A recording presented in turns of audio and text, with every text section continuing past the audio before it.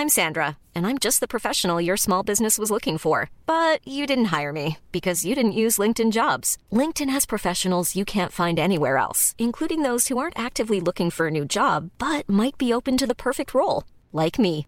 In a given month, over 70% of LinkedIn users don't visit other leading job sites. So if you're not looking on LinkedIn, you'll miss out on great candidates like Sandra. Start hiring professionals like a professional. Post your free job on linkedin.com/people today.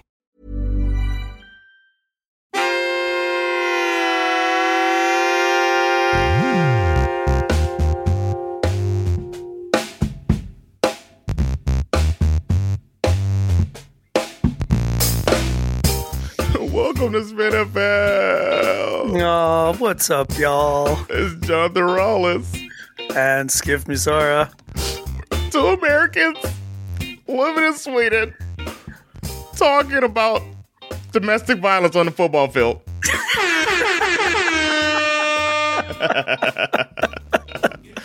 Yeah, man. Oh, man. We are Tough back. Tough way to ring in the new year for your Dolphins. That was tough. Yeah. I had a pretty low-key new year myself, though. We had our plans like fell apart. Like we were gonna have our normal group thing, and one thing led to another. All the plans fell apart, and we just decided to just get a hotel room and watch the fireworks, and get a suite so the kids have their room, we have our room, and then have dinner. Have pretty shitty dinner. Oh wow! And pretty shitty dinner, and we did that. Oh, and not to brag, but they forgot to charge me. Or they had some system issue, and they didn't charge us for the dinner. And it was like a week before, we had this fantastic experience at my friend Luda's restaurant. Right. I had very, very high level food tasting for their winter menu. You know what I mean? They're bringing all the stuff. I told you about it. And, and then I go to this hotel, and they have their New Year's dinner, and it's just such a drop off in the restaurant experience. Go from that to that, this steak brought to you by Spearmint, by Wrigley's steak. Wow. It was just like, really, this the New Year's food after that? And then they had some system issue, and the lady was like, "I'm sorry, I can't charge you, but I'll put it on your room." And I was like, put it on the room. Gave her the room number. It may or may not have been my room number. No, I'm just kidding. I gave her my room number. Then when I went to pay at the end the next day, they were put it on the kid's room number. That'd be funny. Sorry, Bash, but that's your problem. My son, hey, you got Barber Drug. You better pay that shit for 2 Barber Drugs. So I went to the desk, and they were like, "You're good to go." I said, "I'm good to go?" She was like, "You're good to go." I was like, "Happy New Year." And I got the fuck out of Dodge. I'm sure it might pop up later. Who knows? We had a very interesting New Year's. We were invited to a party. These friends of ours who live on a boat down in Long Holman. And we had a lovely dinner where there was a couple of different couples there, and everybody was responsible for one course of the meal. Oh, really? And I made an appetizer. I made shrimp po' boy sliders. God damn. You didn't even know. They didn't even know. Oh, man. Didn't even know what was coming. It was good. I bet. No peppers in there. It was spicy too. It was good. Damn. Did they do the Swedish? For those our listeners that aren't Swedish, Swedes are very passionate eaters. And it's really nice to cook for Swedish people because they go all in with and they're really I call my wife a narrator because I feel like she describes everything that's happening in her life out loud. So she's just like, "Oh, this is very good. It seems like you used some pepper." And then it's like, just fucking eat it. So I love cooking for Swedish people, man. Yeah, and for me, I feel like, okay, this would not really be proper unless I was able to start with college football. Obviously, I'm talking about the Orange Bowl. Not sure if you Shout out can to the Orange orange. I'm not sure if you can orange a motherfucker like you can grapefruit them, but I'm going to try because my Georgia Bulldogs thumped the living shit out of your most hated college football rival, the Florida State Seminoles, right there in Miami Dolphins / Hurricanes. Fuck that guy. Stadium. Yeah, fuck the fucking Seminoles. 63-3. 63-3.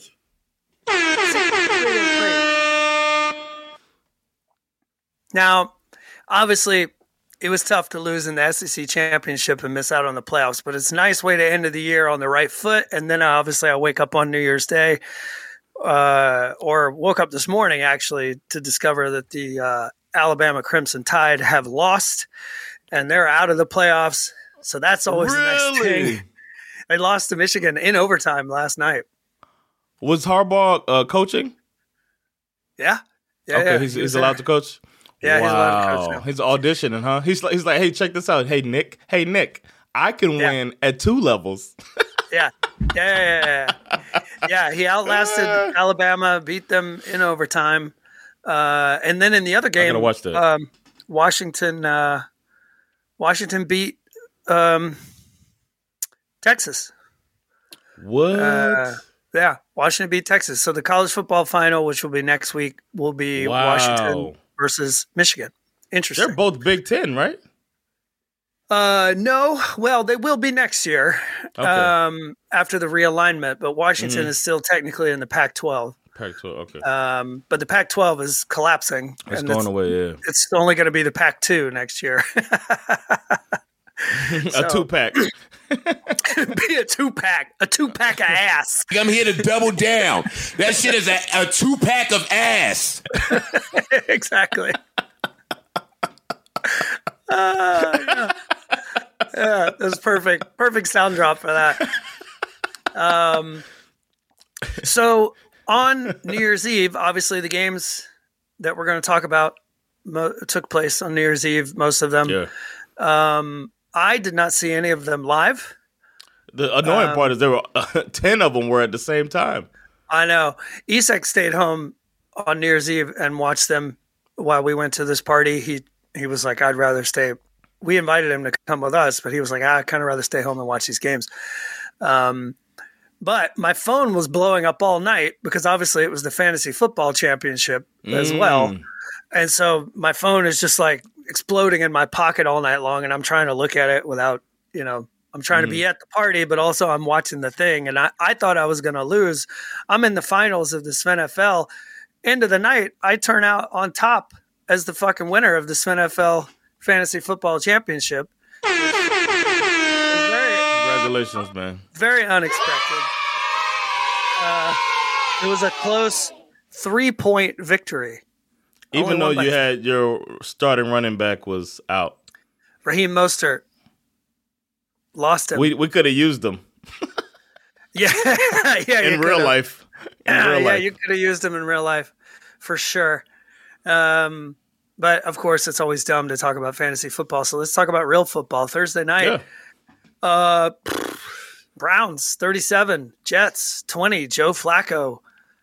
This guy was on the Jets roster and cut after the 2022 season, and most certainly would have made a serviceable backup for Aaron Rodgers post Achilles injury. Walked out onto the field on a cold, dark Cleveland Thursday night, and he set the Jets on fire. It was unbelievable. I feel like we talked about this game the other day, didn't we? We did, yeah. We did. We talked about this game already. Yeah. And we had an emergency podcast. Those of you that missed it, we had an emergency podcast when we talked about the Denver Broncos parting ways, soon to be parting ways with Russell Wilson. And yeah, that's true. About the Thursday game. Yeah. So we can skip that game. Fuck that game. We talked about it already. Fuck that game. We move on to the most controversial game of the week, I think. I don't know why. Cowboys, Lions, 20-19. I mean, obviously a lot of things happen in this game, but it's a good game. It seems like the only thing that's really worth talking about is like how it ended. Yeah. There has been some more information that has emerged. So for those of you who missed it, the Lions, well, first of all, Mike McCarthy made a bunch of dumb decisions to leave too much time on the clock. Yes, man. They could have run this game down to no time at all. What was he thinking? Like what? Instead of running the ball, he's out here throwing it out of bounds. It's like, what are you doing, you guys? It was so stupid. It was so dumb. Anyway, the Lions get the ball back. They drive down the field. They score a touchdown. The score is 19-20. And Dan Campbell, of course, is like, I'm not interested in your ties. I don't want to go to overtime. I want to win it right now. So he goes for 2. Now, in an ideal world, you don't want a loss. Exactly. You want to win. Yeah. But if you can't get the win, and, sometimes you sell for the tie. A lot of football left to go in the season. If you think the spectrum of coaching philosophy, Lovie Smith is like down here with the tie, and Dan Campbell is like way up here. Like, I'm going for 2. Regardless. Here's the thing. He's done a fake field goal. He's gone for it on 4th at least 3 times during the game. And then the graphic came up that he's the most aggressive on 4th down in the league. Yeah. But one thing I've always heard, even as a kid, you don't take points off the board. And they made a kick, right? What do you mean? Or did he not make a kick? Oh, maybe I'm mixing my games up. No. But so, okay, here's what happened. It was so stupid. Here's what happened. Here's what happened at the end. They scored the touchdown. Yes, they could have kicked the field goal to tie it. Dan Campbell decides to go for 2. Now, where things got weird was he tried to play a little deception game. Yeah. That sort of backfired. So essentially what he did is he sent 2 linemen over to the referee. Presumably one of them was going to report as an eligible receiver. But at the same time, they substituted in another lineman. So you had 3 linemen walking up to the referee at the same time. Now, obviously, one of them was reporting as an eligible receiver, and they didn't want the Cowboys to know which one it was. Problem is that the deception was so good that it appears that they fooled the referee as well, because they ran the play.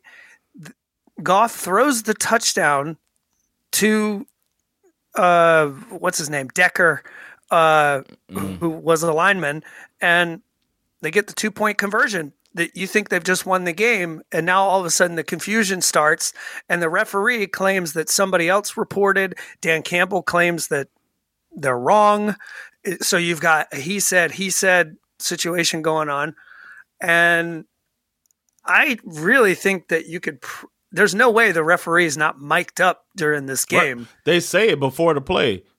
Number blah blah blah is eligible. They should say that, but they didn't. They didn't say it this time? I don't think that they did, because guess what refereeing crew this is? Yeah, exactly. Brad Allen. Yep. And that crew has been mistake prone all season. And also one of the other, the league announced yesterday that they are essentially siding with the refs, and they think that Dan Campbell engaged in this game of deception that backfired on him. They're basically saying it's kind of unsportsmanlike conduct. Kinda. Yeah, maybe.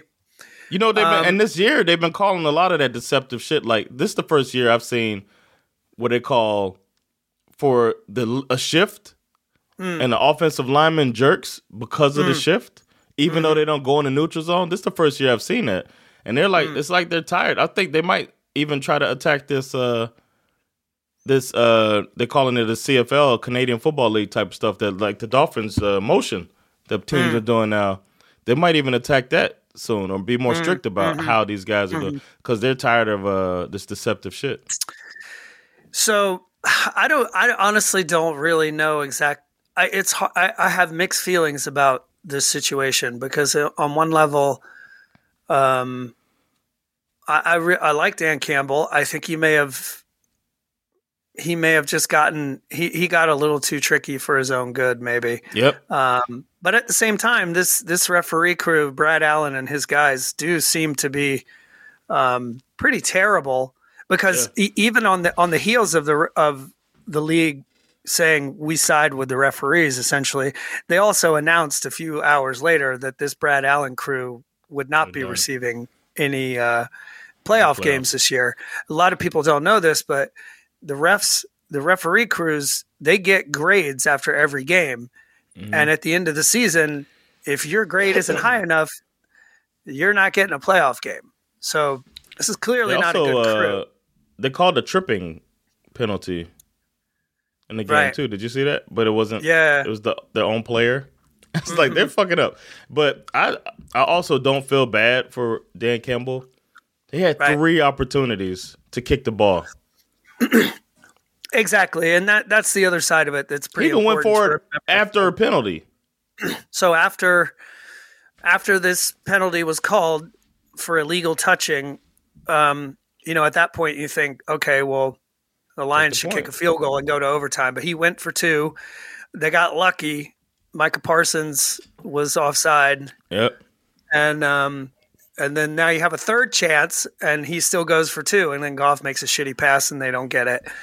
The thing is that I don't feel that bad for the Lions either. They're 11-5. They clinched their. They had their place. Yeah. They clinched their division, so they're going to be fine. And in all honesty, this can only be good for them because now they can move forward playing with a big ass chip on their shoulder. A big ass chain, a big ass chip. A big ass chip. And they can, Dan Campbell will be great at figuring out a way to take that disappointment and use it as motivation. So I'm not worried about them. Yeah. That was the controversy that defined that game, and they did a good job too. Their defense kind of hung in there with the Cowboys offense. I feel like for all you, I don't know if we have Cowboys fans, but I feel like we haven't even mentioned the Cowboys, who you got to say it. CeeDee Lamb, 13 receptions for 227 yards. With a fumble at the end zone. Yeah. I thought about you because they asked him about it, and he said what you would say. He said, he's like, I shouldn't have fumbled the ball. That's the rule. He's like, so I thought that was cool that he took accountability for it. Yeah. But anyway, even with all that, the guy just went absolutely nuclear with 227 yards. It was a smash mouth football game. They played it close. They played it tight. Came down to the wire. But the Cowboys also in the other game we'll talk about later, now occupy the number 1 spot in this division because of the Eagles dropping their game. So it's pretty fascinating. We got a surprisingly good game out of the Patriots-Bills. Yeah. I had actually thought the Patriots might pull it out. It could have been wishful thinking. But then I got shocked when I saw the score popping up as I'm watching my game. And the Patriots were like, they started off with a kickoff return for a touchdown.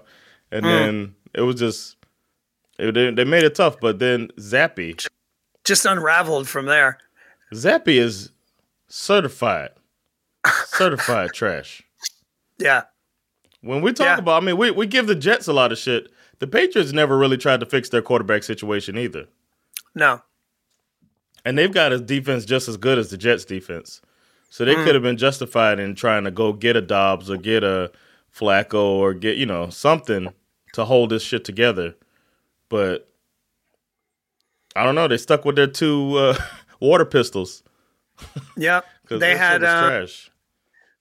They had some very serious turnover issues. The Patriots had 1 lost fumble, and Zappy also threw 3 interceptions, one of which was a 50-yard pick 6 to Rasul Douglas. Another reason why I won my fantasy championship, because I took Buffalo as my defense.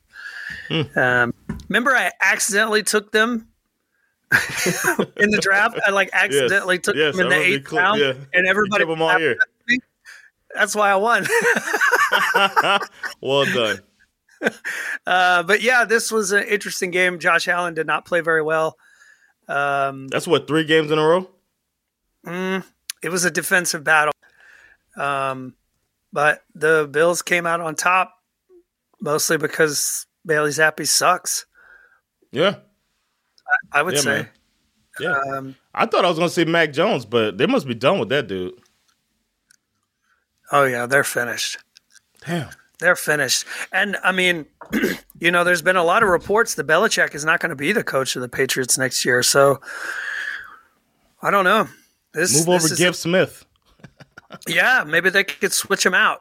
Bill could go. Yeah, they should try to trade him. If they're smart, they can get some assets for him. And then they'll have somebody in there that can do something with assets since they're getting rid of him. Since he was their GM. The hell, man. He probably doesn't want to relinquish that duty. But the Chargers fired their GM and their coach. So maybe Belichick is like, hey, man, I can do it all. Speaking of relinquishing some duty, let's talk about the Falcons. Losing 37-17 to the Chicago Bears in a Chicago Snow Bowl. I don't know, man. I don't know what to tell you. Taylor Heineke is just terrible. Here's another quarterback who threw 3 interceptions. Nah, that ain't it, y'all. Yeah, exactly. And then Taylor Heineke goes 10 for 29, 163 yards, a touchdown, 3 picks. He gets injured. Ritter comes in, only throws 4 passes, and he winds up throwing a pick as well. It's just I felt so bad, man. Oh my God, Justin Fields played really well. He's auditioning for the Falcons. A lot of people think that. A lot of people think that he is auditioning. He went off, man. He looked like a professional quarterback, man. Yep. And he had it cooking to DJ Moore, who had 159 yards and a touchdown. Khalil Herbert had a day, just ran all over us. The only good player we had in this game was Tyler Algier. He played really well. He had a long 75-yard touchdown run off of a little dump-off pass. Yeah. But, I'm still, besides this game, I'm still like kind of more or less focused on the words of the owner saying, barring a late season collapse, Arthur Smith is going to keep his job. And I'm like, okay, for me personally, losing to the Panthers, and that in itself was a late season collapse. And then we fucked around and beat the Colts, but now we just got curb stomped by the Bears. Are we already there? Are we already there at a late season collapse? What is this? A late season, like shortness of breath? Yeah, I don't know. Like, it's like a late season dizziness. When is the collapse? Do we have to lose to the Saints in order for it to be a certifiable late season collapse? I guess. If the Saints do a Raiders Chargers on you, you might want to root for a beatdown. Yeah, because we still have a chance to win the division, oddly enough. So you got to root for, if you want Arthur Smith out of there, you got to root for the Saints to embarrass your team. That's a weird place to be. I got to be honest with you. Like, I normally, maybe. And if the Saints, you got a good roster, so the Saints fans should really want their team to kind of take it easy and just win by a little bit. But this is one of, how these rivalry games go. They defy logic. It doesn't matter. These teams could be like, they could have 3 wins between them and they'll still play each other like it's the end of the world. We got embarrassed by the Bears, and there's really not much else to say about it, to be honest. What about the Raiders Colts? What do you think about that? I don't have much to say about that game. It looked like it went how we thought it was going to go, Yeah. But they are who we thought they were. I mean, I'll say this. I mean, Devontae Adams had a hell of a game for sure. My man, former Bulldog Zamir White, showed up, proving that he's isn't their lineman a former Bulldog, the Colts? Which one? Oh, they had somebody that went off. I thought it was maybe I just think everybody's from Georgia.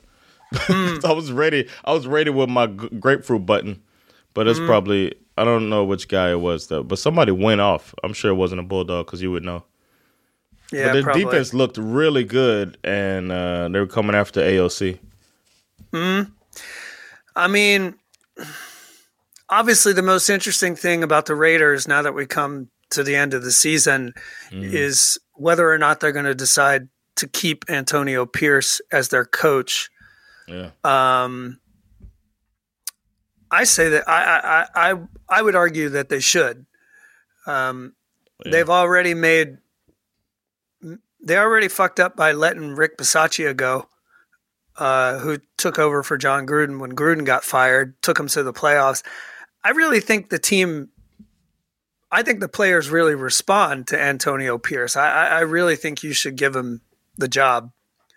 I would still want, if I were the Davis family, I would want to see his plan going forward and see if it aligns with what I'm trying to do.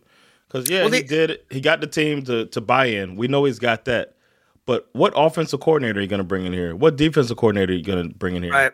What style of defense are you going to run? What's their vision for the team? Yeah, the other tricky thing, too, is that they fired the GM also. Yeah. So I don't remember who the guy is, but now they're working with an interim GM. So there's a lot up in the air for the Raiders moving forward. So you got to bring a GM that's going to want to match that vision of him. So the Colts, on the other hand, continue to get just really, Gardner Minshew is quietly probably the best backup in the league this year. To take over for Anthony Richardson that early in the season and keep this team relevant throughout the season. Without Jonathan Taylor for most of the season, to be honest, he played really, really well in this game, Jonathan Taylor.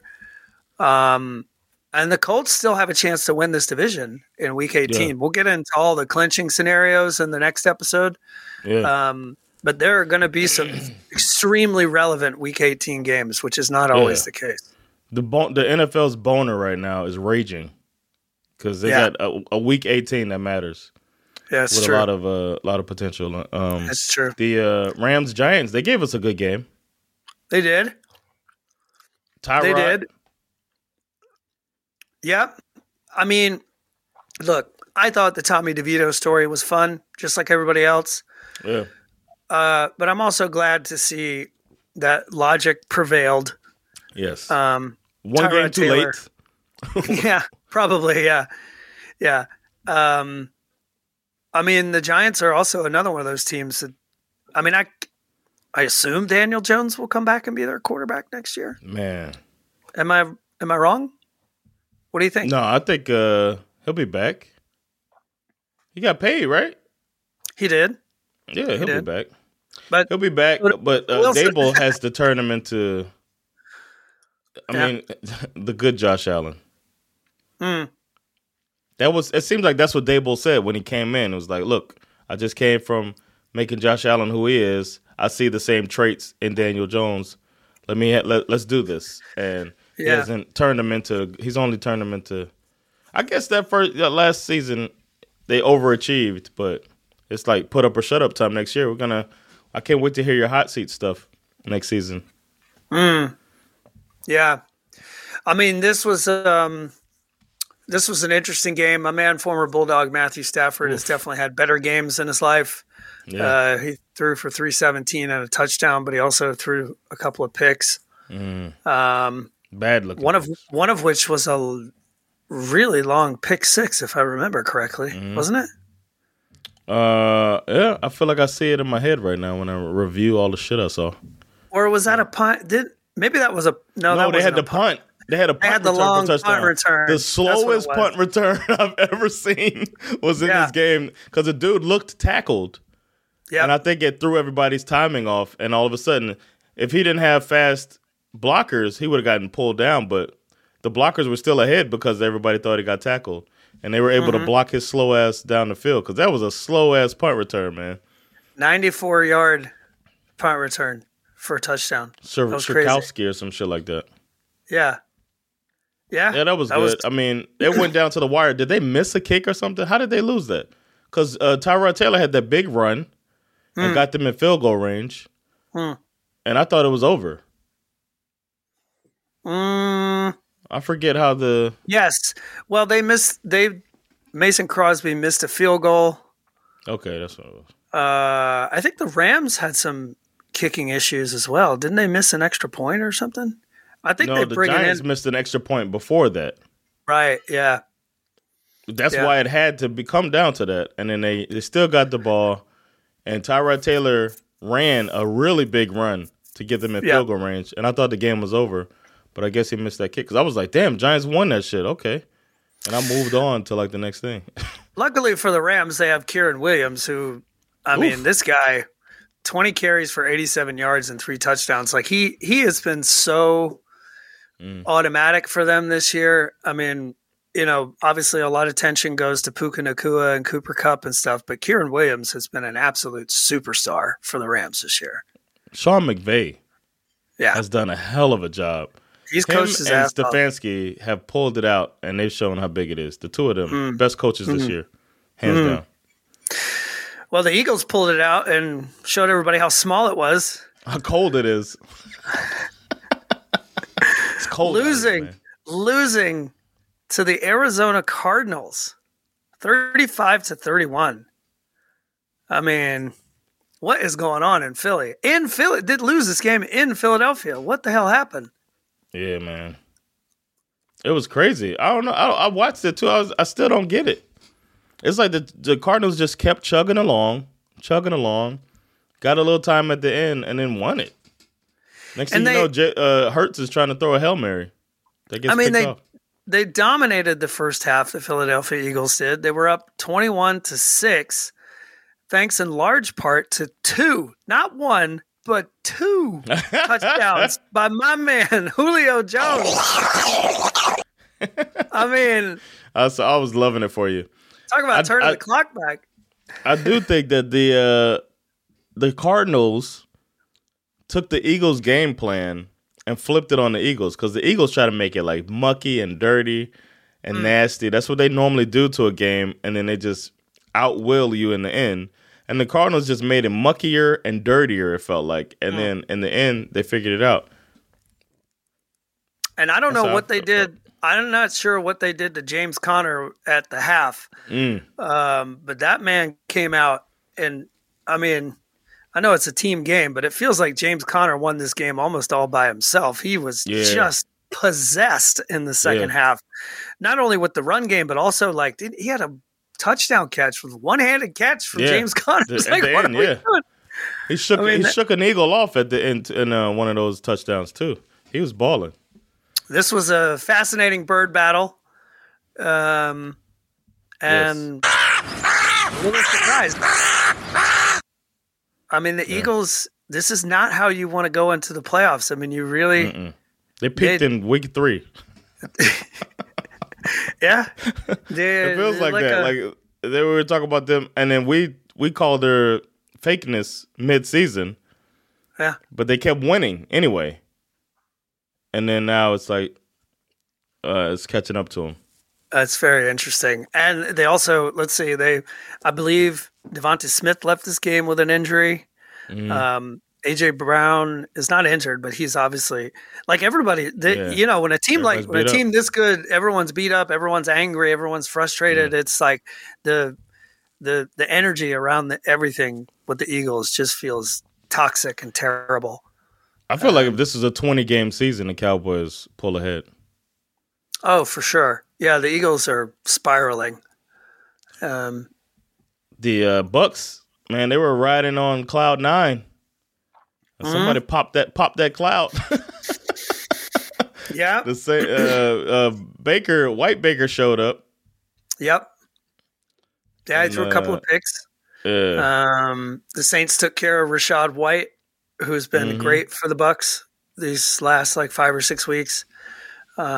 They finally started fucking around with Taysom Hill, which I feel like the Saints haven't really been using him much over the last couple of weeks as a tight for some end. reason. And he had a big effect on this game. Yeah. The Bucks went into this game knowing that all they needed to do was win, and they would clinch the NFC South. No matter what. That is also true for next week's game. So they're still in a pretty comfortable. Like all they have to do is, I think they're playing the Carolina Panthers. If you can't beat the Carolina Panthers, then you don't deserve to win the division. Yeah, if you can't beat them, you are not serious people. But I mean, the Saints technically still have a chance to win this division as well. Oddly enough, don't they need the Bucks to lose though? If the Bucks lose to the Panthers and the Saints beat the Falcons, then I think the Saints win the NFC South. But if the Bucks lose and the Falcons win, then the Falcons win the NFC South, right? That's correct. Yeah. All right. It's well, a that's proper dumpster fire all the way to the end. all the way to the end. The speaking of dumpster fires, the Washington Commanders went up against the 49ers, and boy, are they still on fire. The Commanders. Yeah. Who knows what's going to happen? Obviously, they're restructuring everything too, man. They got the new GM in there. They're going to get out the Ron Rivera. I got a feeling they're going to promote Eric Bieniemy to their head coach. But we'll see what happens in the offseason. But there's a lot of change coming in, and the 49ers were not with the shits and used this as a get-right game. This one was a little weird going into it. They had announced that Jacoby Brissett was going to get the start over Sam Howell. And then about a few hours before the game, they announced that Brissett was having some trouble with his hamstring. Damn. Lo and behold, Sam Howell gets the start. He throws a touchdown, but he also throws 2 picks. You know, you knew this was going to be a get-right game all day long. The only bad news for the 49ers in this one is that Christian McCaffrey had to leave the game with some sort of a calf injury. They've already announced that he will not play in Week 18. Unless none Brandon of these Staley comes in and starts coaching. Yeah, exactly. But this win and the Eagles losing. Eagles lost, yeah. Allowed the 49ers to clinch the number 1 seed in the NFC. So next week that's why you play hard. That's why you play hard and win those games early so you can have some rest at the end of the year. Kudos to the Niners. Ayuk had a hell of a night with 114 yards and a touchdown. I still think I don't know why they don't use Elijah Mitchell more. I mean, he's still a very good running back. Still only one ball, bro. Yeah, but I'm just saying, like, you could take a little load off of McCaffrey and use Elijah Mitchell. Yeah. I don't know. I feel like Shanahan probably has McCaffrey on his fantasy team. That's why he just keeps giving him the ball. I feel like he's got agendas when he calls plays. But exactly. If you got McCaffrey, use McCaffrey. I don't know. You could put them both in the backfield and try some stuff. They probably got some stuff up their sleeve, knowing them, because Kyle Shanahan is one of the top 3 coaches in the NFL. The Panthers played the Jaguars.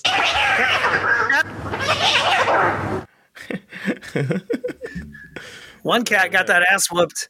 There was no T-Law. CJ Beathard, baby. Yeah, no T-Law. CJ Beathard, who's, I don't know where he played college football. No clue. Really? Did he play somewhere good? I thought he was like no, I'm thinking of A.J. McCarron's. I don't know why I was thinking Alabama. Let's see. He plays at a good school, though, man. Oh, he played for Iowa. Okay, never mind. Iowa is not a team that's known for offense. No. Yeah, so I guess they didn't really need him so much. He only threw for 178 yards. Travis Etienne Jr. did most of the work with 102 yards rushing and a couple of touchdowns, just running hard. The Panthers did the rest of the work. Panthers did the rest of the work. Obviously, they scored 0 points. That's not good. I'll save my my other thoughts about this game for later because you got fucking some pretty interesting things that happen off the field in this game as well. For those of you who didn't follow it, off the field. Yeah. I'm talking about the owner of the Panthers. Yeah. We'll talk about that. But we'll get into that later. I thought you meant the players. Okay. So this is pretty interesting. The Jaguars, everybody from that division. It's so funny. Last week, all the contenders in that division, last week they all lost. This week they all won.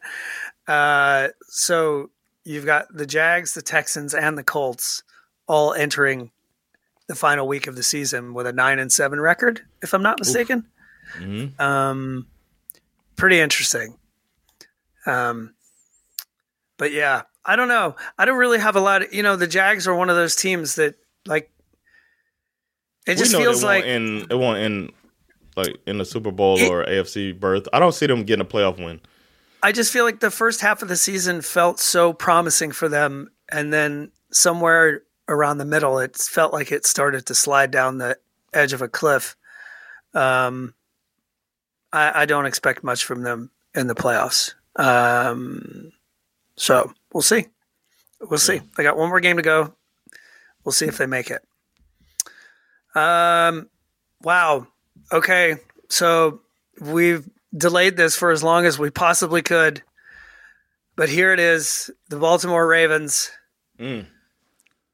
I don't have much beat the to Miami say. Dolphins 56-19. This was the battle for the number 1 seed in the AFC, and the Ravens came out and made it very, very, very clear who the best team in the AFC is at the moment. And Miami came out physical. They came out tough, scored on the first drive. It felt like things were looking up. Defense was holding it up. And then it feels like when Xavier Howard went down, you would think this was going to make – because their focus seemed to be keeping Lamar Jackson in the pocket. And he showed that doesn't work anymore. Nope. And he just picked apart a very sound Miami defense that's not blitz heavy at all. And in the process, Miami couldn't do anything on their end, missing 2 of their top offensive players. And that Tyreek Hill was triple covered. And Durham Smythe was the guy at the beginning of the game. Just Durham Smythe. And then Tua tries to force it to him. There's an amazing pick by Roquan Smith, your guy. One-handed interception that kind of started the downfall, and then another interception later, a forced pass to Tyreek, and then it didn't matter every time the Ravens got the ball, they were scoring, and Miami couldn't keep up. It was over. The Tyreek drop in the end zone where he bobbled it was Claypool definitely at a time where the game was still tight. And like you said, they forced Lamar Jackson to operate from the pocket, and he said, sure. I'll just throw 5 touchdown passes from this pocket that you want me to stay in. I mean, even Tyler had Hunt. nightmares of last year because he went off for 100 and something rushing yards, so they probably said, let him beat us. And then, go ahead, keep going. I'm sorry. Well, I just think, we've underestimated the Ravens all year. Yeah. But it's very interesting how they have managed to, especially in the last couple of weeks, just really solidify that they were probably the real team all along. Yep. We just why? couldn't see it. Because we're all stat watchers. And we say, they've been talking about this MVP race all year. It started out with this hot race between Lamar Jackson, Josh Allen, Tua, Brock Purdy, Tyreek Hill, and Christian McCaffrey. And all the quarterbacks I mentioned, except for Lamar Jackson, are in the top 10 passing yards. So we're looking at all these passing yards and all these stats. Josh Allen is on pace for 50 touchdowns this season, if he hasn't passed it already, because he's got so many rushing touchdowns. Jalen Hurts, that's another one that was in there for a bit too, as a potential MVP. But quietly, Lamar Jackson has been the most valuable player, carrying his team to victories most every week of the season. But we're watching stats and we're missing the meat, which is this team that is humming on all cylinders. Got one of the best special teams units that came through and won the game for them when we thought they were going to lose to the Rams. They got one of the best defenses in the NFL that's top 5 in most statistics there. And then they got this offense that's just humming with a very dual threat quarterback. That's a real deal. And I have a mid-episode shit got learned. Isaiah likely needs to change his name to Isaiah definitely, because this motherfucker is out here balling. Yeah. I mean, we saw Andrews go down, and we thought it was a problem.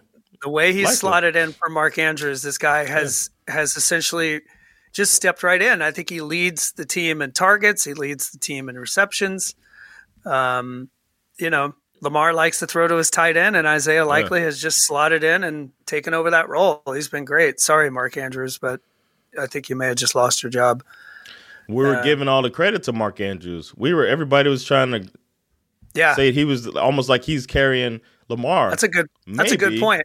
That's a good point. Maybe Lamar Jackson from South Florida, somebody we were mad at because he didn't go to the U.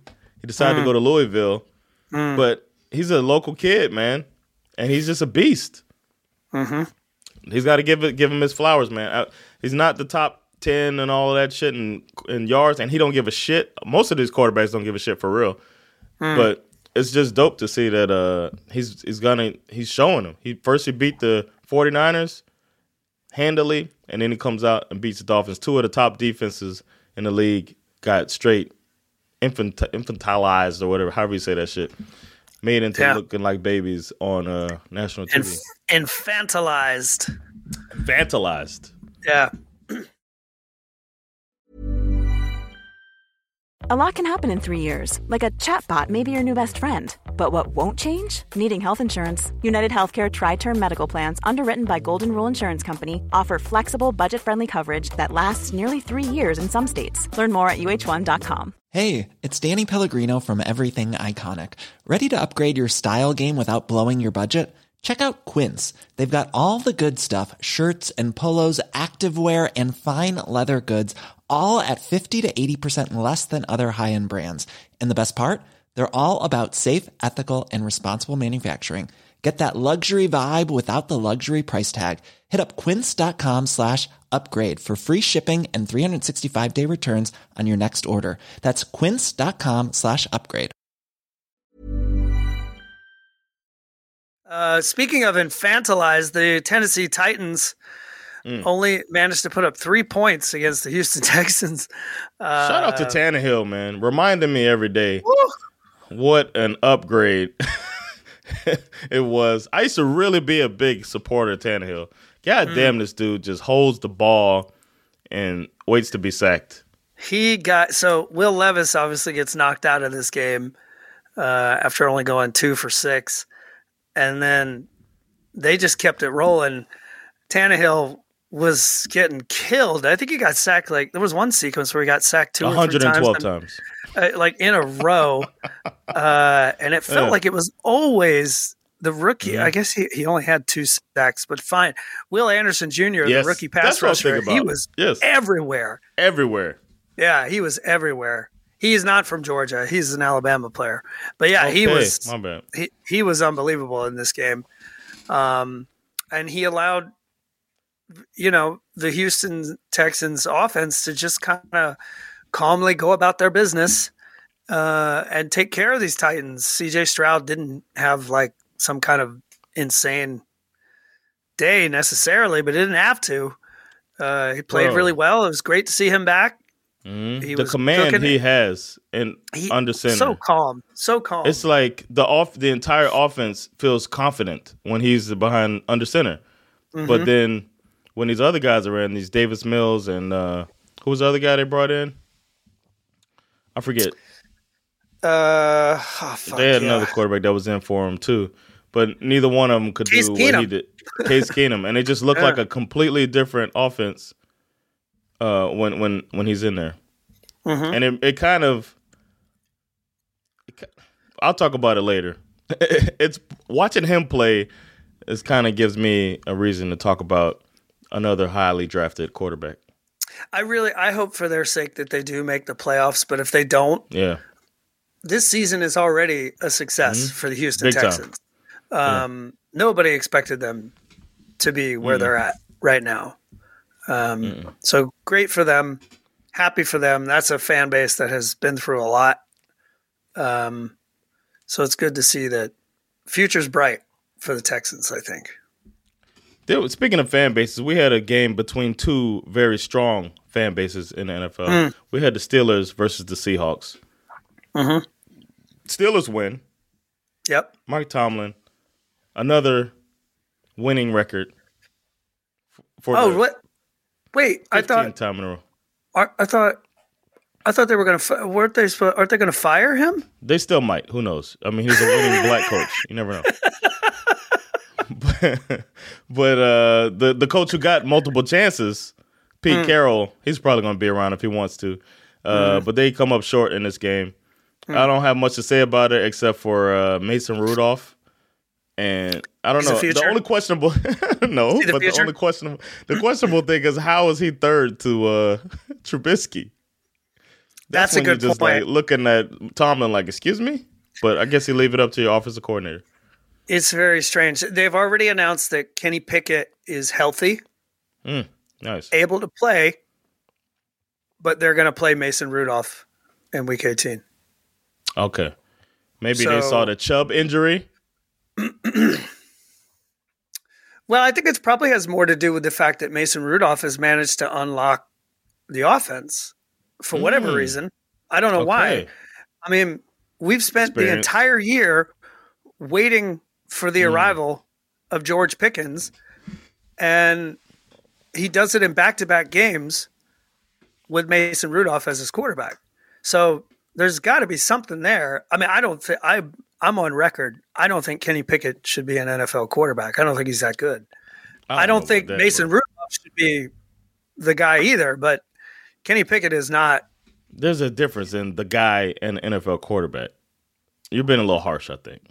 I don't think Kenny Pickett is an NFL quarterback. Okay. I'm sorry. Oh, I just don't think he is. On it. Stand on it, man. Say it with your chest.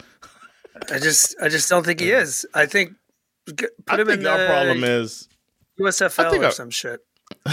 I think our problem is that we underestimate how difficult it is to come in from the college game and be a professional quarterback right away. We expect it right away, and only the greats come in right away and do it, right?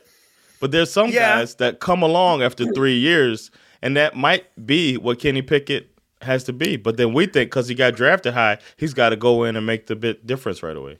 I just don't buy it. I think that they misevaluated him. I think they made too much out of the fact that he played for the University of Pittsburgh.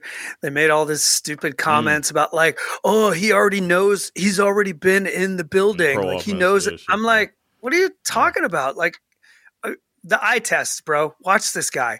He's not a good quarterback. He has not been able to unlock this. I mean, you've got Pickens, Deontay Johnson, Pat Freiermuth. These guys are good players, and he has not been able to get them where they need to go. And then all of a sudden you throw in your third-string quarterback, and George Pickens has back-to-back 100-plus receiving games. It's absurd.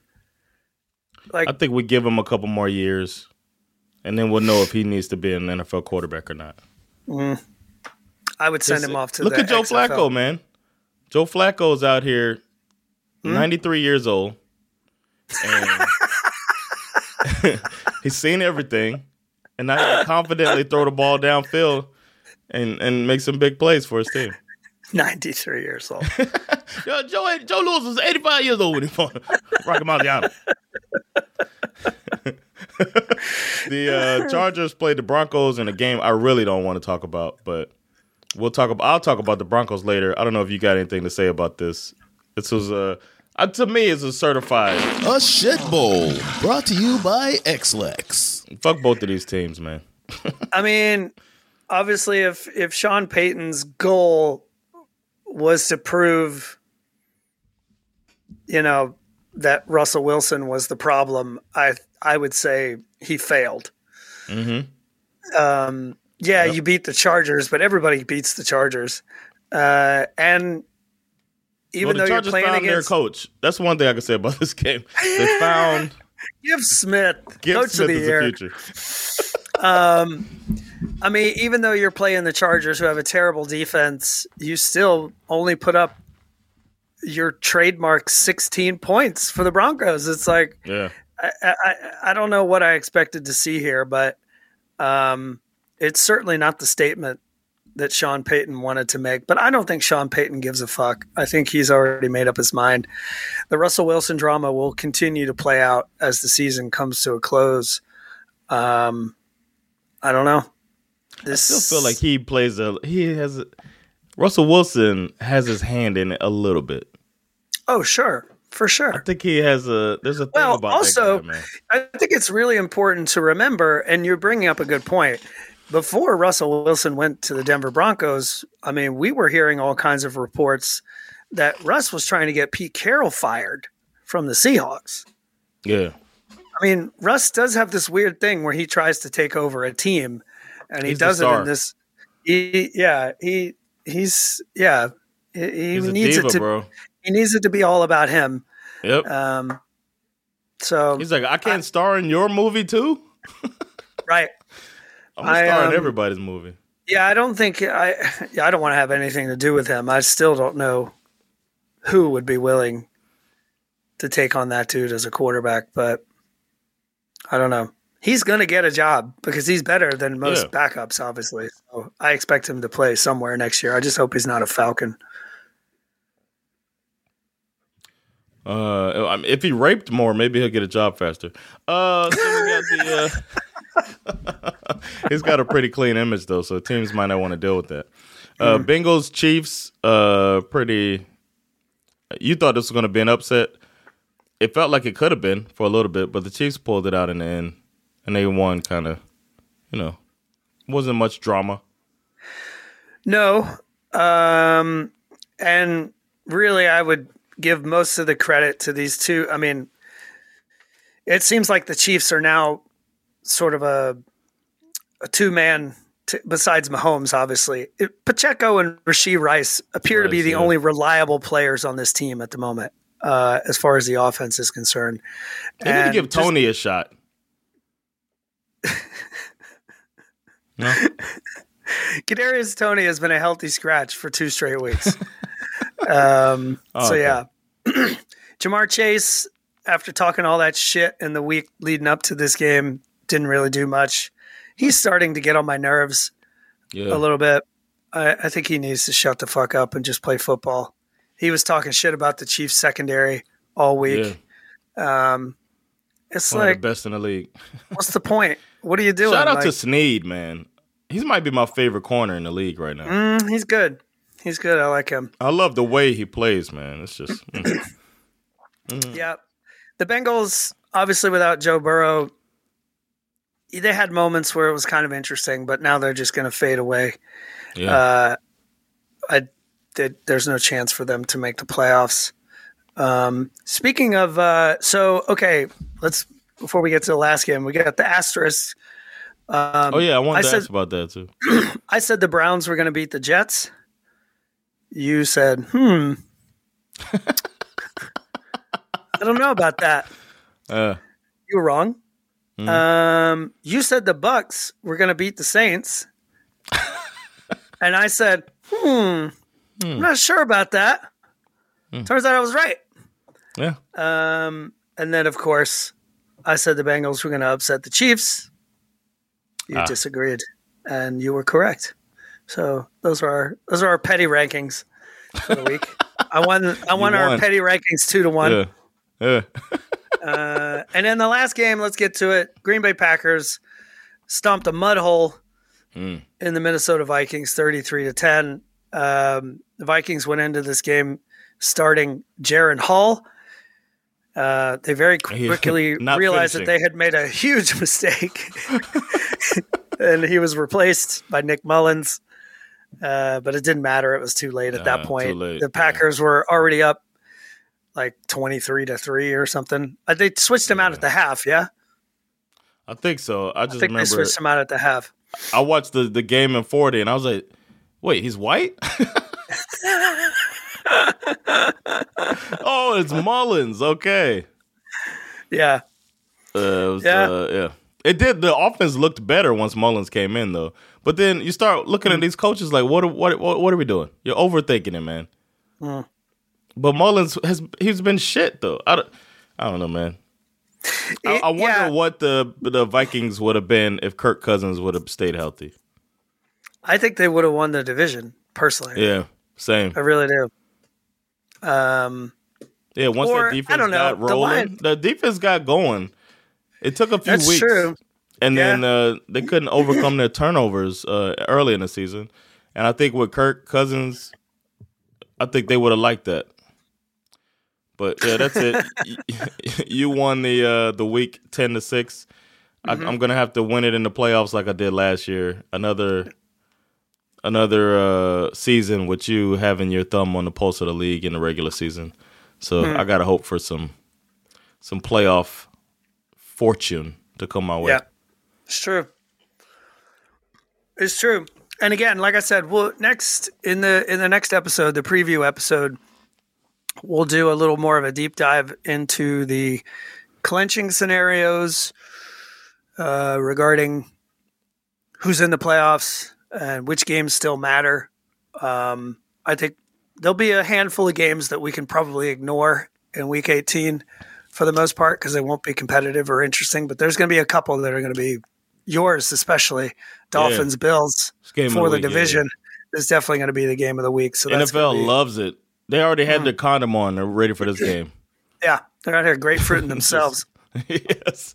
They're like, see? I told you, bring Auntie Angie in here. Let's do our superlatives, man. We got the real MVP.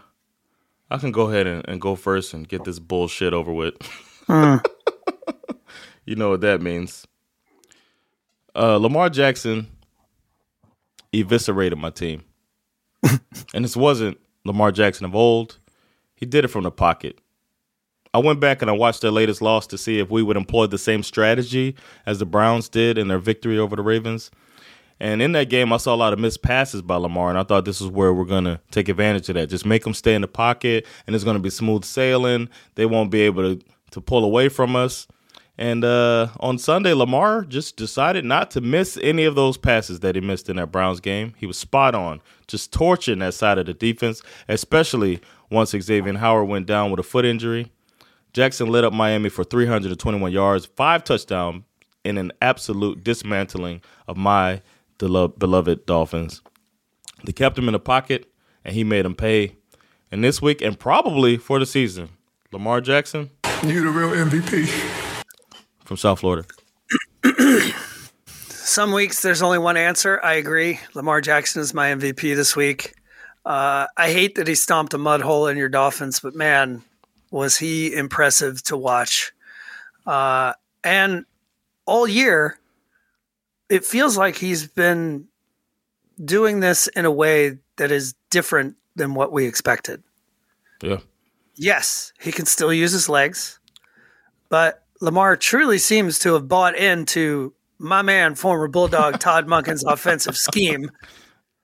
He's managed to turn a running quarterback into a calm, cool, and collected pocket passer. You got all his other QBs out here who managed to clean up their game and rise to another level, but I honestly have not seen any quarterback do it better than Lamar Jackson. We've been saying all year that we couldn't really figure out who these Ravens were. I've said many times that I feel like we haven't seen them play their best game yet. But what I didn't realize until probably last week, actually, was that Lamar Jackson and the Ravens have been the one thing that hardly any team has been this year. Consistent. Yep. And then just to put an exclamation point, they roll out in week 17 and drop a 56-point shaped hammer on the head of the Miami Dolphins. So I say to Lamar, I say to my man, former Bulldog Todd Monken, as well as my man, former Bulldog Roquan Smith, and the rest of that defense, plus Mike McDonald, the Ravens defensive coordinator who went to, you guessed it, the University of Georgia Bulldogs. Jeez. These motherfuckers right here, the Baltimore Ravens, they are my real MVP. You the real MVP. I got a feeling that your trash needs to go after my trash. Okay. I just have a feeling. So I'm going to say my trash first.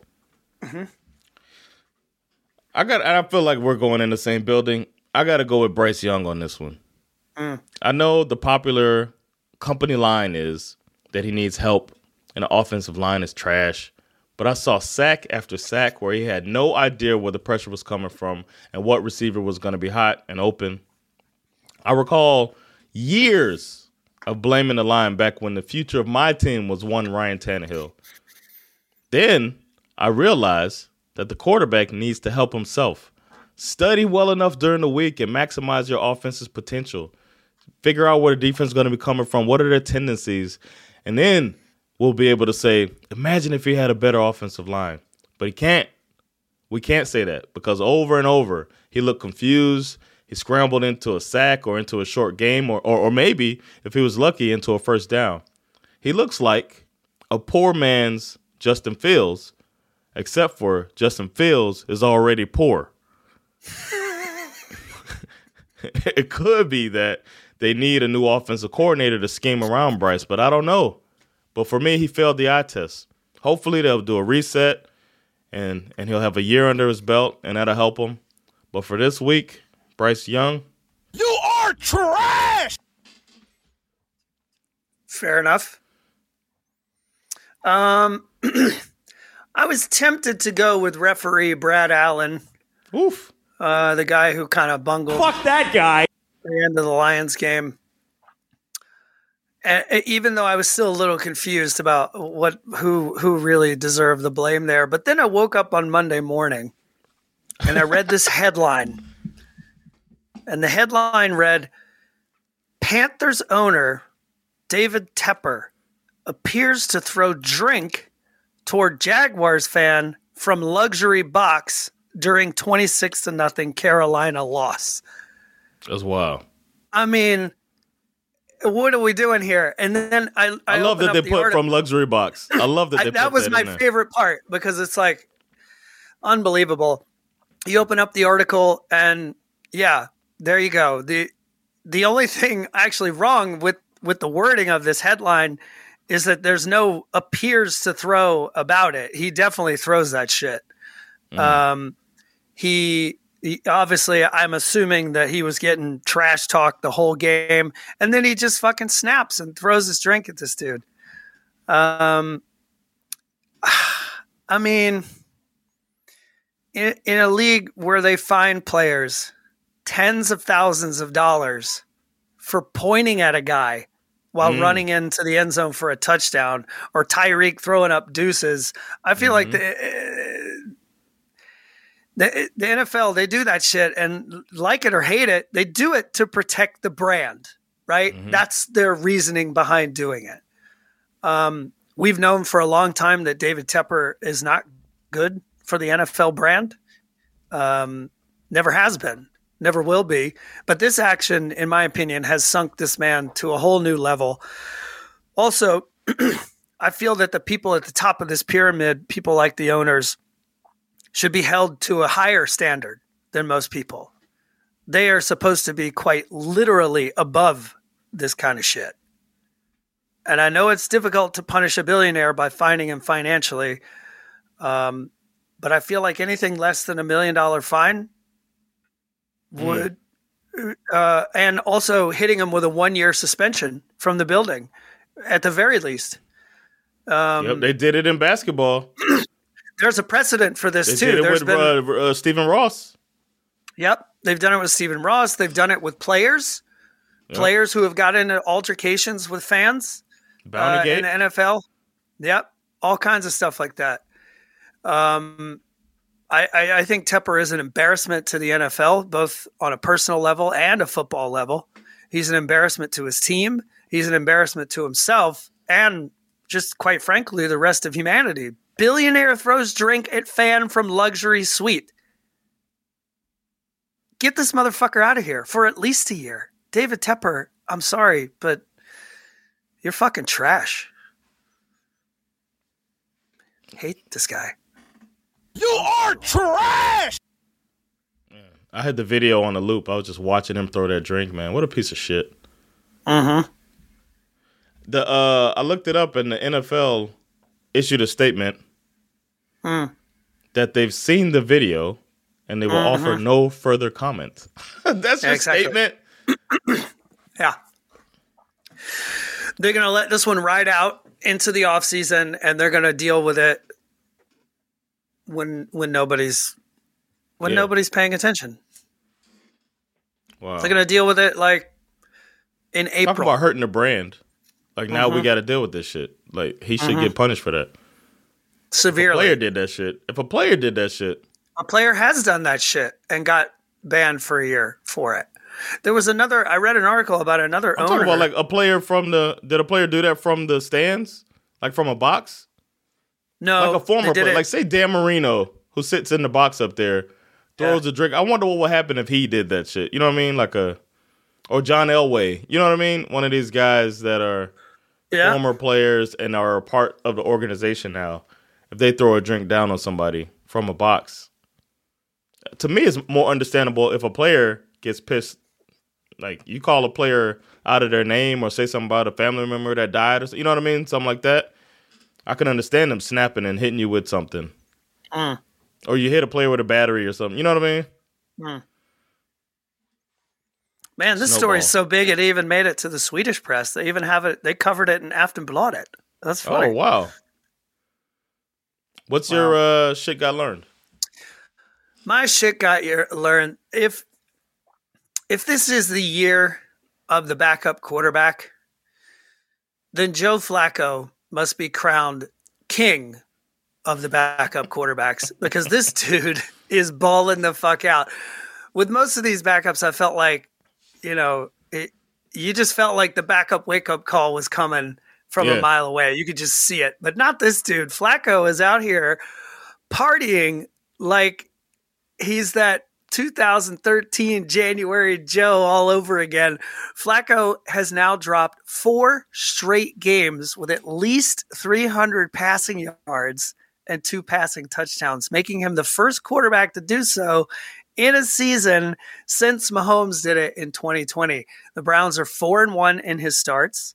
Apparently, Deshaun Watson has yet to pass 300 yards passing for the Browns so far. Joe Flacco's already done it 4 times. Joe Flacco and Amari Cooper are the best quarterback and wide receiver duo of all time at this point. First 4 games as teammates. Okay, first 4 games as teammates. In 4th place, Troy Aikman, Michael Irvin, 222 receiving yards. Peyton Manning and Marvin Harrison, 300 receiving yards. Joe Montana and Jerry Rice, 363 receiving yards. And number 1, Joe Flacco and Amari Cooper, 485 receiving yards. That's not fair, though. Of course it's not. I'm not here to be fair. Okay. All right. And then what does Joe Flacco do when Amari Cooper is not available? He throws it to David Njoku. Sends that motherfucker for 134 yards and 6 receptions. But more importantly than any of this, I learned that the 2023 Cleveland Browns with Joe Flacco, they're legitimate Super Bowl contenders. Agreed. That's a little crazy. They're scary, bro. That's a little crazy, dude. They're scary. As long as they somehow avoid the Ravens, if somebody else knocks off the Ravens. Yeah.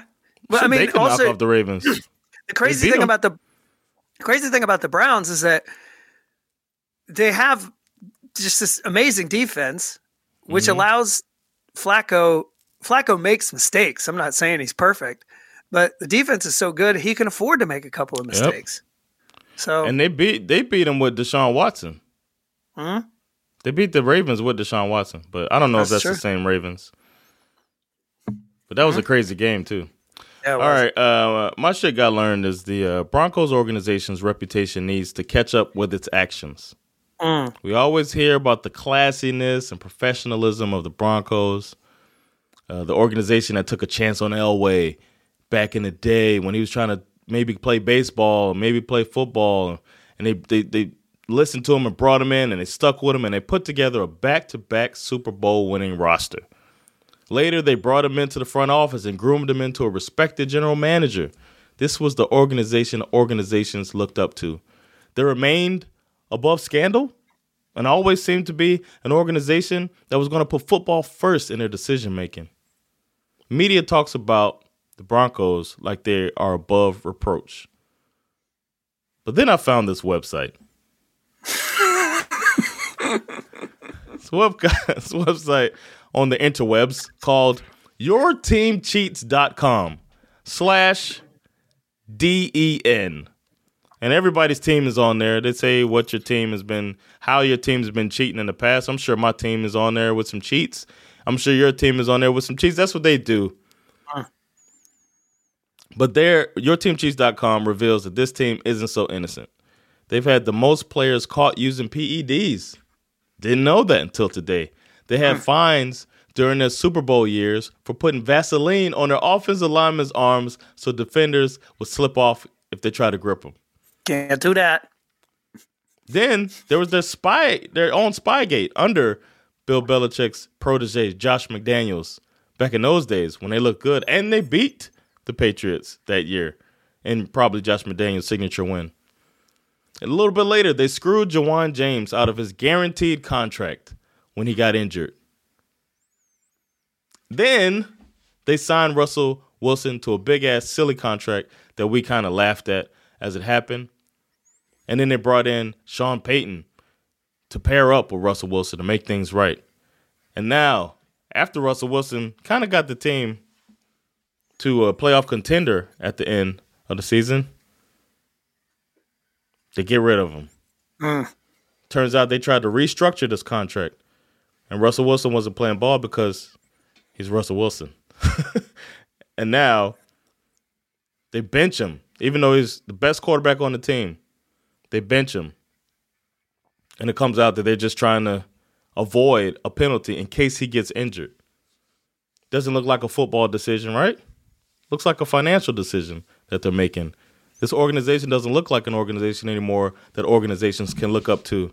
It looks like an organization that is themselves first and fuck the player. I wish that reputation would catch up to these guys because they're no longer that pristine organization that we thought it was before. I want to say fuck those guys, but when you treat a player like that, yeah, fuck those guys. That's my shit, got learned. You guys, this yourteamcheats.com is like such a rabbit hole. It's so much fun. It's it's according to this website, Denver has the most cases of cheating with 53. With PEDs, right? Well, just 53. They have 53. Just cheating in general? Cheating allegations in general. Wow. Let's see. Who has the least? It looks like the Cincinnati Bengals only have 15. Jacksonville only has 13. They've been. It's got to be a new team. Long. Yeah. Yeah, Jacksonville hasn't been around that long. Where are the Texans? Let's see. They can't have that much, right? Yeah, they only have 16. Yeah, so Jacksonville and the Texans just haven't caught up yet. But Denver has the most with 53. That's crazy.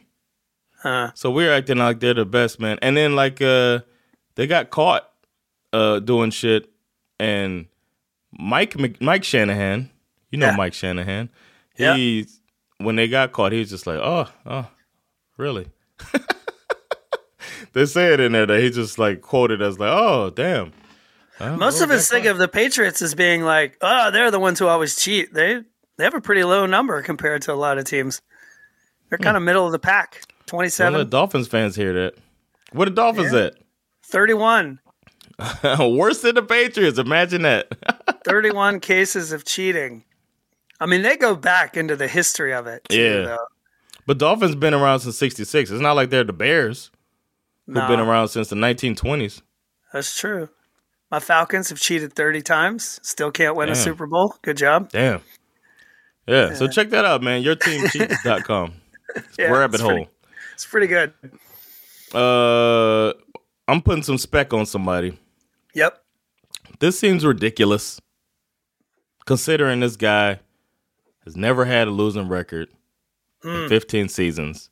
But for some reason, it's been coming out into the wind that Mike Tomlin, Steelers fans and powers that be, I guess, think Mike Tomlin might need to step down and go to a different organization or something, which wouldn't take more than a day, by the way. But for some reason, I don't get it, man. Bill Cowher was the coach before, and he coached from 1992 until 2000, or until Mike Tomlin, which was around 2010, I believe. One Super Bowl that he won towards the end of his tenure. Mike Tomlin comes in, and so far, within his first 15 years, has 2 Super Bowls and 3 Super Bowl appearances. I don't get it, man. Where's this coming from? Never had a losing season. Only coach ever to have so many seasons played coaching and not have a losing season. How does he lose the respect is my question. But it seems he's lost it. I've heard commentators talking about it, too. During the Steelers game, they're talking like this guy's a chump. It's insane that he can have this vision of mediocrity when he's only been elite. Insane. It almost makes me feel like there's some other reason that I can't come up with why people can't give this guy the respect that he has earned after all these years. So now, this week, he clinched with his third-string quarterback. He clinched his winning season again. After all of this turmoil, after losing his franchise quarterback a couple years ago, still, no matter what, winning season, done it again. And that's why now, again, for some reason, he has to say it, but he's gonna say it. Put some respect on my name. It's a good point. It's infuriating, man. It's almost like he's black. What? I didn't say anything about that, man. It's almost like he's black. They treat him like he's black. They treat him like he's a black man. He's not. So weird. Weird, strange. I'm going to go put some spec on Cardinals running back James Conner in a bird battle, showing up and showing out with 26 carries, 28 yards, and a touchdown.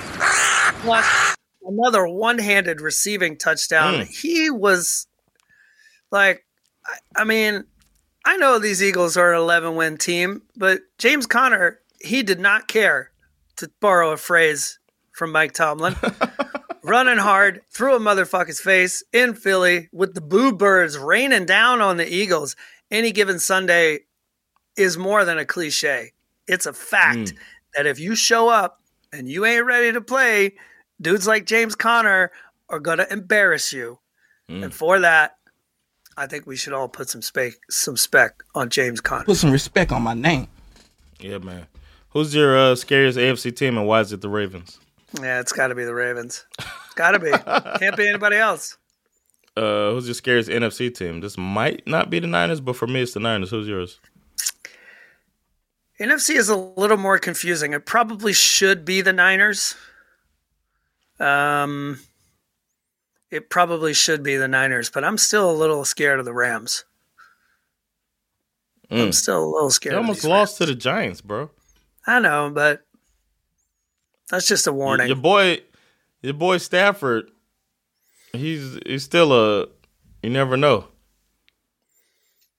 He's putting the ball in harm's way, bro. But he does have that dog in him.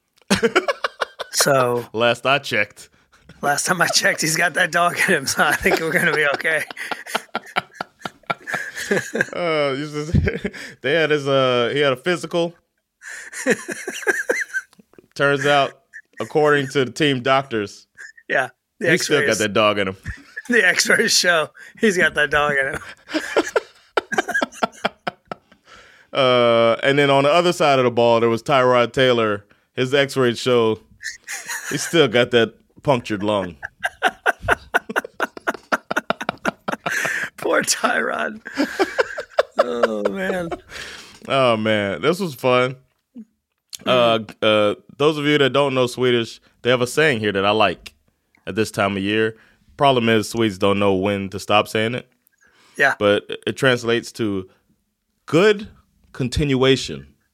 So after the holidays, you move on into the next year, and you like that phrase? Continuation. I like good fortsättning. Yeah, I hate that phrase.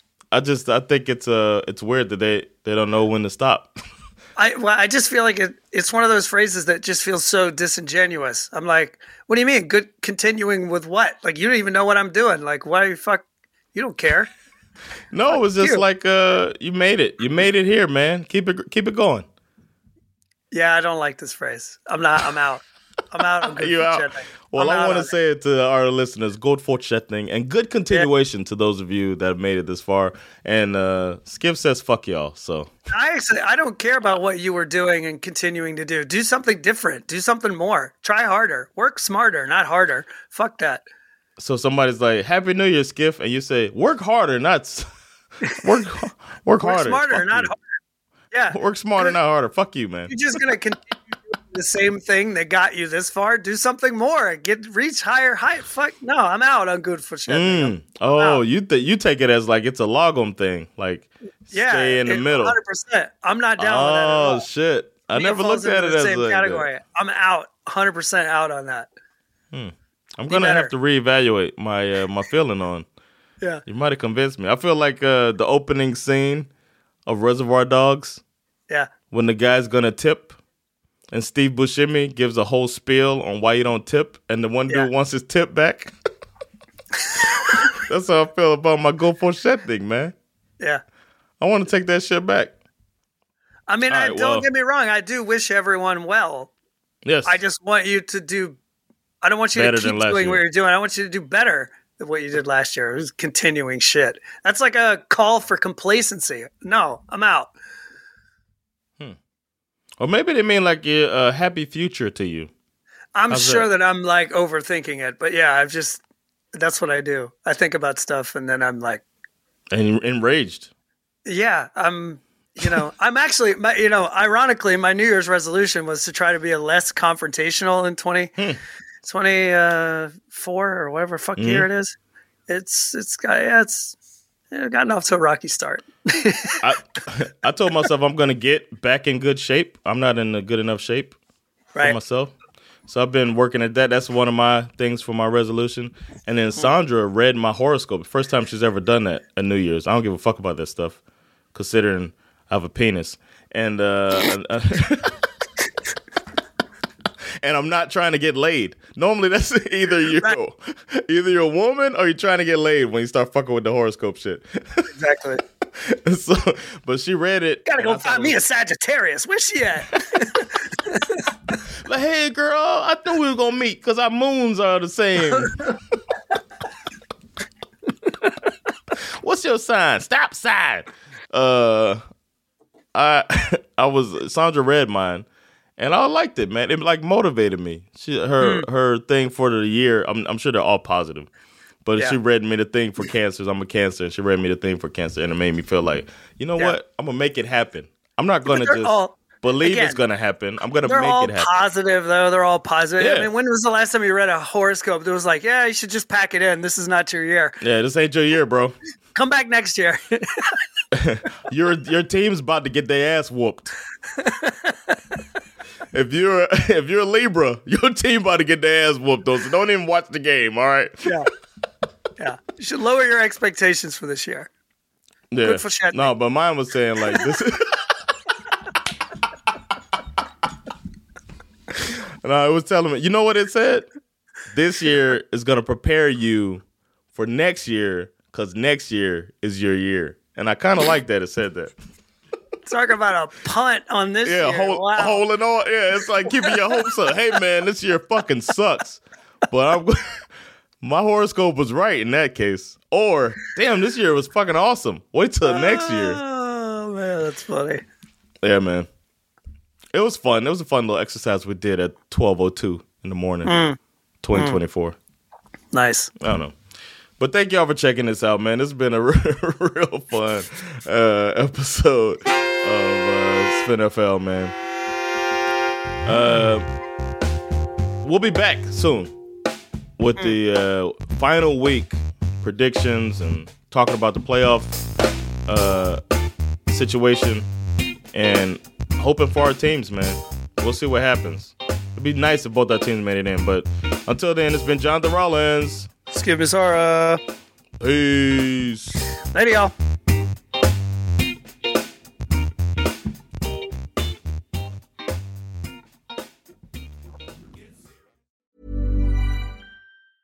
Mom deserves the best, and there's no better place to shop for Mother's Day than Whole Foods Market. They're your destination for unbeatable savings, from premium gifts to show-stopping flowers and irresistible desserts. Start by saving 33% with Prime on all body care and candles. Then get a 15-stem bunch of tulips for just $9.99 each with Prime. Round out Mom's menu with festive rosé, irresistible berry chantilly cake, and more special treats. Come celebrate Mother's Day at Whole Foods Market.